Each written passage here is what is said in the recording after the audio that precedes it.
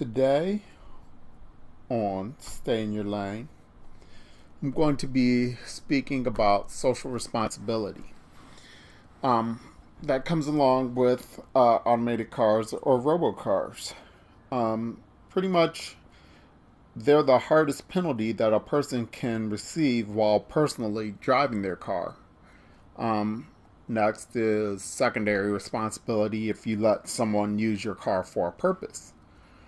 We cannot ignore that when we get cut off in traffic, we have someone to blame and can place a call for the description of the car and police handle the rest, assuming that we don't fall under the temperament of road rage and we are trying to be good citizens.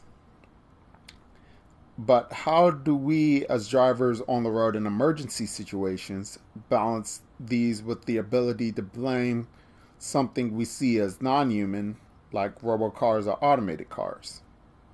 Is there now another branch of police apart from the normal traffic police that is part mechanic and detective that can quickly handle not accidents but complaints against these new automated or robocars? That adds another layer to insurance as well, where we get penalized for accidents or penalized for tickets. Having a ticket could well be a thing of the past, and an accident could be kind of batted back and forth on whether it was the human actually behind the wheel or the human shouldn't have been behind the wheel at all and the driving should have been all automated.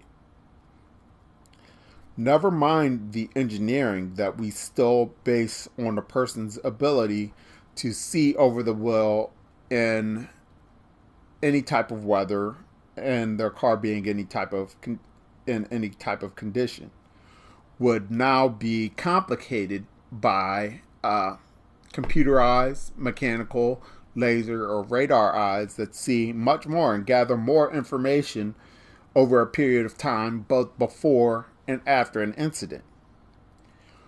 Would this allow roads and infrastructure to change to allow for a larger or more narrow margin of error as far as robocars or automated cars are concerned, depending on the condition?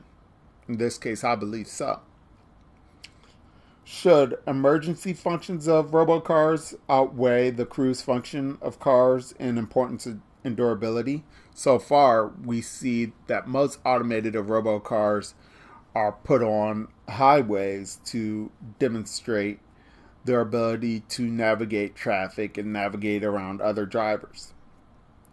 Well, while discussing these questions with my father, who is also a civil engineer, he brought up the movie I, Robot, where the driver was actually being penalized for taking manual control of his own vehicle, and he was a police officer. Would this be a situation that we run into in the future? We, as the public, may not have the final say in things, as many of these issues lie with the DMV or the state that accepts bids to upgrade infrastructure to meet certain standards to put our tax dollars at work. As I've stated before, these entities are well on their way to accepting the robocars as standards over human standards. Once again, the question rises as to where does our social responsibility lay.